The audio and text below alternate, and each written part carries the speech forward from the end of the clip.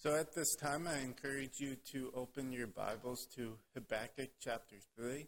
I'd also encourage you to follow along with the sermon outline, which is on our online bulletin, and you can get to that from our website at hbcmanchester.org. So our scripture reading today is Habakkuk chapter 3, verse 1 through 2. A prayer of Habakkuk the prophet, according to Shadrach. O Lord, I have heard the report of you. In your work, O Lord, do I fear. In the midst of the years, revive it. In the midst of the years, make it known. In wrath, remember mercy. Amen. What is the best thing to do in stressful times? Let's take a multiple choice test this morning and see what you think. Is the best thing to do A, watch a lot of TV? B, get really angry and let everyone know that you are really angry? C, eat an enormous amount of ice cream? Or D, pray? Well, those of you who have been paying attention during this Habakkuk sermon series know that the correct answer is D, pray. We need to pray when we are in stressful times. At the end of Habakkuk chapter 2, we read that the Lord is in his holy temple. So Habakkuk now offers his prayer in the direction of that temple, and he prays to God in the expectation that God will hear and answer his prayer. What kind of stress is Habakkuk under? We have seen that God has let Habakkuk know that the nation of Israel is about to endure complete devastation. The fierce Babylonians have been raised up by God himself to bring judgment upon his chosen people of Israel for Israel's many sins. How does Habakkuk respond to the news of this upcoming judgment? He responds like any sane person would. He responds with the word we see in verse 2, fear. Habakkuk is terrified of the coming judgment of God. But Habakkuk does not try to run away and escape from this bad news.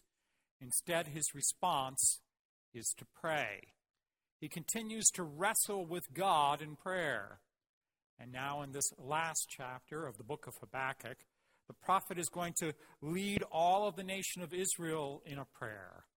He's going to teach them how to pray as they deal with the stress of falling under God's judgment as a nation through the vicious Babylonians. This prayer of Habakkuk that he teaches the nation is a musical prayer. The term Shadrach in verse 1 is a musical word. Habakkuk is giving musical direction to the congregation with this word so that his prayer can be sung. Since this is a sad song that needs to be sung by the nation, perhaps you can picture this song as a country music song with weepy steel guitars.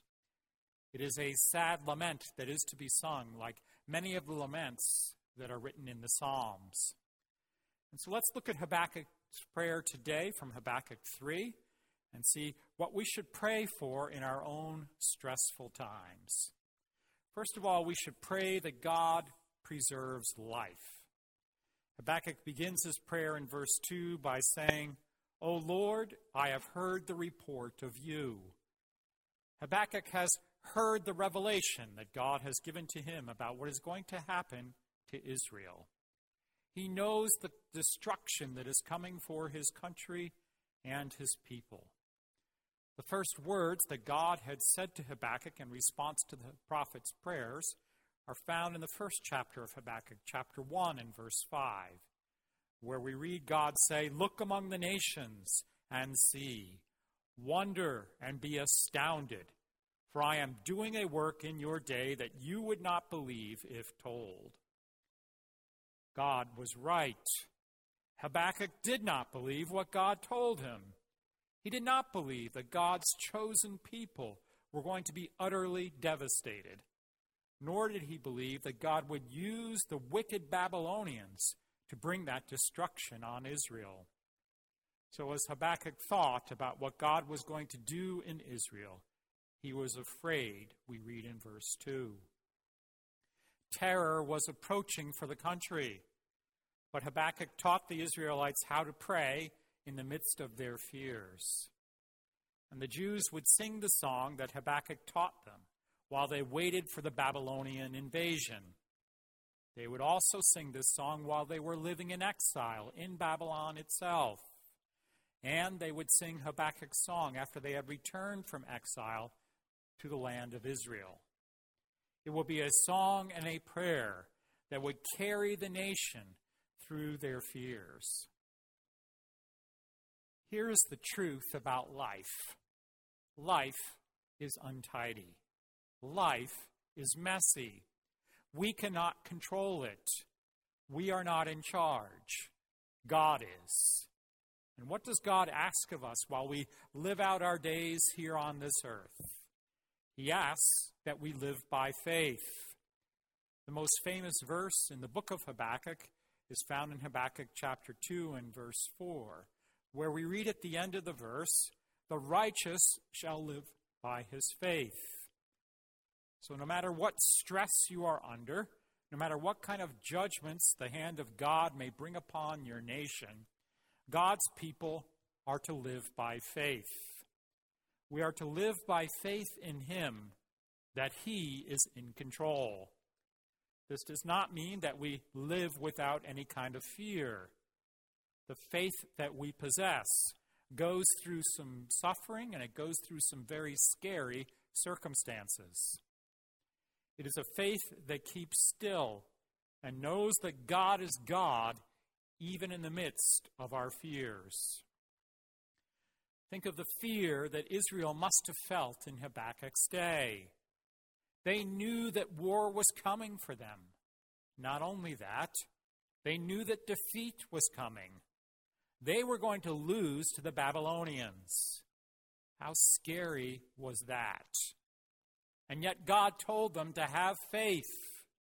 God told the people to trust in Him in spite of the disaster that was coming for Israel. He told them to keep the faith in spite of their fears. And the first thing that Habakkuk taught Israel to pray in their stressful time was that God would preserve the life of His faithful people. We read in the middle of verse 2, "In the midst of the years, revive it." Or some translations put it, "In the midst of the years, make him live." Make who live? The person who is living by faith. Habakkuk is teaching Israel here to pray for God to keep His promise. God had promised in Habakkuk 2:4 that the righteous will live by his faith. Israel needed to pray that God would keep some of the nation of Israel alive in the midst of the coming disaster.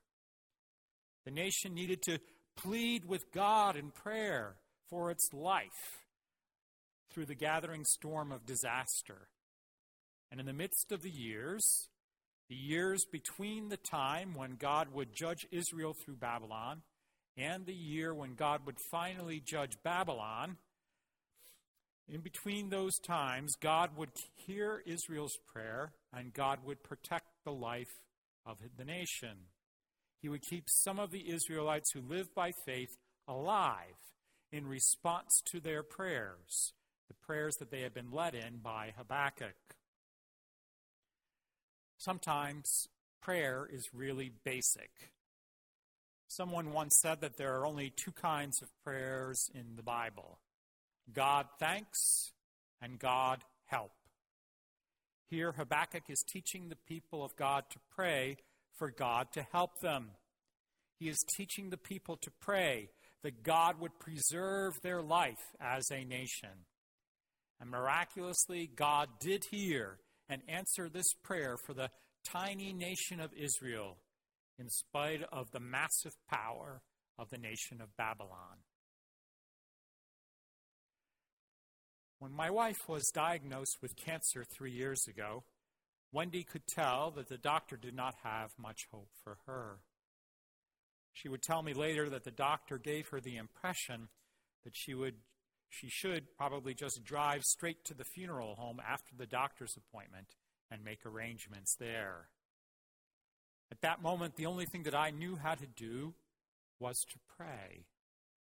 And my prayer was not all that fancy. It was basic. God, save my wife. Spare her life. Extend her days.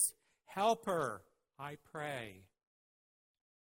Now, for some reason, I suspect it was because of God's mercy and grace, God has chosen to answer that prayer. Now, I know that sometimes God does not answer prayers to preserve someone's life here on this earth. We have all prayed for healing for some people who have died. But do you know what? Sometimes God does the impossible. Sometimes God amazes the doctors. Sometimes God saves somebody's life.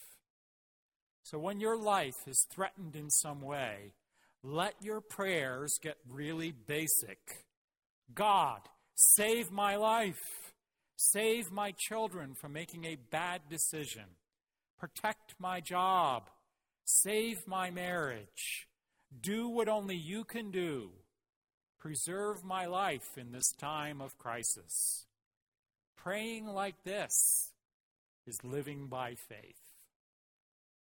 We should pray not only that God preserves our life, but we should pray as well that God provides understanding. The second prayer that Habakkuk teaches Israel to pray in verse 2 is, in the midst of the years, make it known.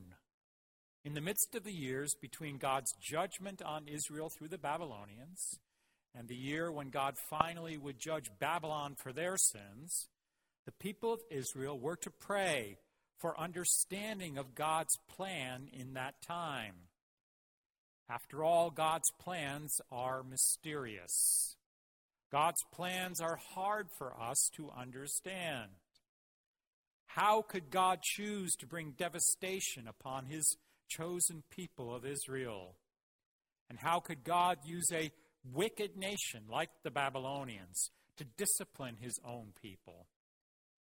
The people would need to pray for understanding of God's plan if they were going to live by faith in these disastrous days. Understanding what God is doing is necessary for survival in a stressful time. It's confusing for us when God's own people have abandoned him, like the Israelites had abandoned God in Habakkuk's day. We need then to pray for understanding in order to survive such a dark time. One man who survived such a dark time in church history was Charles Simeon. Charles Simeon was the pastor of Trinity Church in Cambridge, England, for 54 years, beginning in the year 1782. It is amazing that Charles Simeon lasted for so many years at this church. When he first became the pastor, the church made it clear to him that they did not want him. They instead wanted the assistant pastor, a man named Hammond. And so for the first 12 years of Charles Simeon's pastorate at the church would not even let their own pastor preach at the Sunday evening service. Instead, they assigned other people to preach. And for the first 10 years of his ministry at the church, they also would take the time to lock up the pews so that the people could not sit down in the Sunday morning service. You see, people in those days had special keys that they would use that would allow them to sit in their pews. They would pay for the privilege of having their own pew. I guess this was a way of raising funds for the church in those days. But the pew holders in Charles Simeon's day would conduct a power play with their own pastor. They refused to come to church, and they refused to allow anyone to sit in their own personal pews. Pastor Simeon tried to get around this particular power play by setting up some chairs in the aisles. There were many people who wanted to come and hear the gospel, and so he set up those chairs. But what happened was that the church custodians would take those chairs in the aisles and they would throw them out into the churchyard. Now, if you were Charles Simeon, would you have been confused by what God was allowing to happen in his own church? I would have been. I would be like, God, what are you doing? I came here to serve you. But the people here don't want me. They just want to fight me. Help me to understand what you are doing so that I can serve you in this place and in this time. In time, Charles Simeon came to understand that through his own suffering, God was making him more like Jesus. Charles Simeon once said, "When I am getting through a hedge, if my head and my shoulders are safely through, I can bear the pricking of my legs. Let us rejoice in the remembrance that our holy head, Jesus, has surmounted all his suffering and triumphed over death. Let us follow him patiently. We shall soon be partakers of his victory." Church, our suffering makes us more like Jesus. And if you are suffering right now in this season of the coronavirus, perhaps an understanding of how suffering makes you more like Christ will help you to endure your own suffering. If you don't understand the mysteries of what God is doing in your life right now, I would urge you to pray for God to make it known. You might not understand for a while what God is doing or how this is helpful for your life, but in time, God will give you understanding. And in order to encourage you, I want you to see how God answered this very prayer of Habakkuk and the people of Israel as they sang the song in Habakkuk chapter 3. In the year 606 BC, King Nebuchadnezzar of Babylon first conquered Jerusalem. But in that year, God answered the first part of Habakkuk's prayer by preserving the life of 4 young Jewish men, Daniel, Shadrach, Meshach, and Abednego. These 4 young men did not die, just like Habakkuk had asked prayer for. They survived, and they were sent to Babylon. But they must have wondered, while they were in Babylon, how could they be God's chosen people in a foreign land? How could they be good Jews outside of Jerusalem? I want you to notice how these 4 Jews were described in Daniel chapter 1 and verse 4. Young men without any physical defect, handsome, showing aptitude for every kind of learning, well-informed, quick to understand, and qualified to serve in the king's palace. Did you notice that these 4 Jewish men were quick to understand? I don't think that is a coincidence that these godly young men were quick to understand, when that is exactly and specifically what Habakkuk had prayed for the Jewish nation, that God would supply understanding to his people. Through these 4 young men, God gave prophecy to the Jews about what God was doing in their days in Babylon.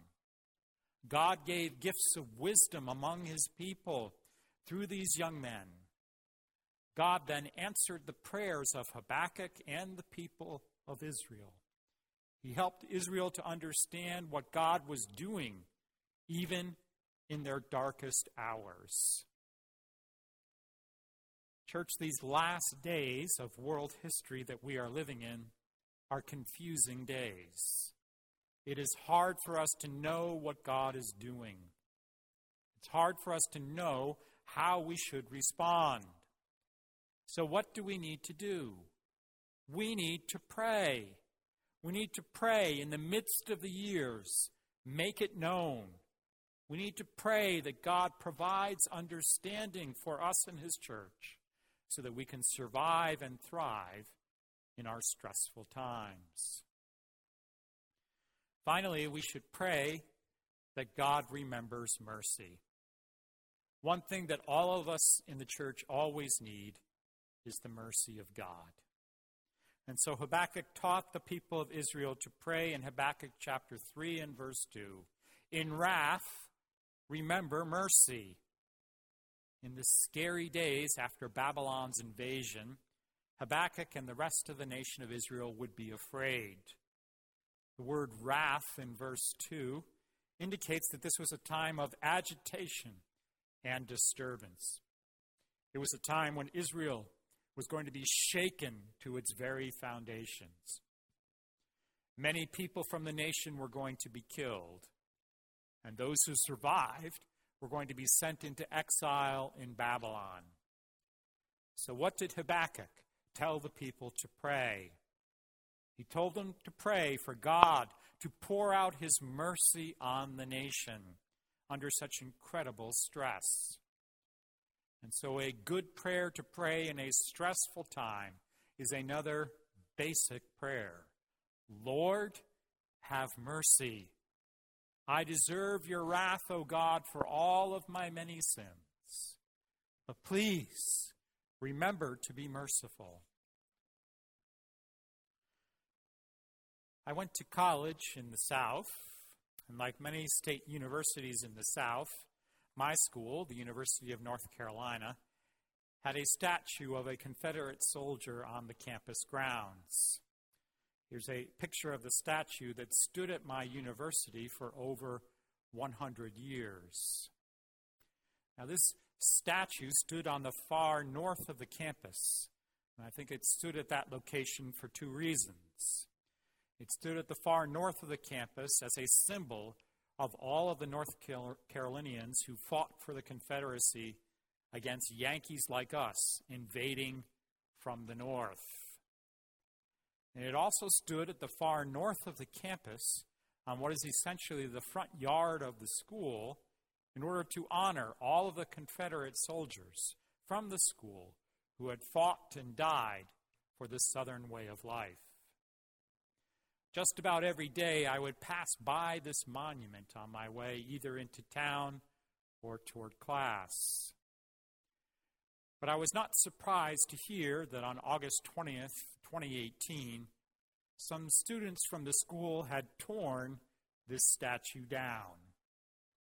Why would they do that? Because Confederate soldiers fought on behalf of slavery. And slavery is a great evil. It is a great sin. Some of the students then did not want to remember anymore the university's history of students who fought on behalf of slavery. They wanted to forget that part of their history. They were ashamed of it, and they wanted to remember this sin no more. Some of you listening to me today have a sin in your life that you would like to forget about. You know that the sin that you committed was a great evil, and you know that the holy God should pour out all of his smoking justice on you for your sin. But no matter what you do, you cannot forget about the sin that you committed. It stands like a giant monument at the front door of your house. And no matter how much you try, you cannot pull that monument down. Your shame, then, is visible for all to see. If you are ashamed today because of something from your past, I have good news for you. I have gospel for you today. The good news is that for people of faith, God remembers to show mercy at the very same time that he is revealing his wrath against sin. When in history did God remember to show mercy at a time when he revealed his anger against sin? At the cross. God poured out all of his just anger on sin when Jesus was crucified on the cross. Jesus took the punishment at the cross that we deserved. And at the very same time, God showed mercy to you as a sinner. Jesus died in your place on the cross. and he gave his own righteousness to you at that time. And so whenever you are ashamed of your own guilt, do you know what you can do? You can look at the monument that God has set up toward his own mercy. You can look at that monument, the monument of the cross. That cross stands larger than any monument that you have to your own sin. It dwarfs that monument to your sin. And the monument of the cross says that in his wrath, God remembered to be merciful to you. He remembered to show you mercy. He loves you that much. So what can you as a righteous person pray when you are in a stressful situation caused by your own sin? Lord, have mercy. In your wrath against sin, remember to be merciful to me, a sinner. Life is messy. Life is stressful. We need to know how to pray in stressful times. Habakkuk taught Israel, and he has taught us today what to pray in stressful times. We should pray that God preserves life. Cry out to God to save life, to save your life and the life of others. And we should pray that God provides understanding for us in stressful times. Pray that God helps to clear up the confusion as to why these things are happening to us. And finally, pray for mercy. We all desperately need God's mercy as much as the Israelites in Habakkuk's day needed God's mercy. The good news of the gospel is that the righteous will receive mercy. We will receive mercy as we live by faith. Let's pray together.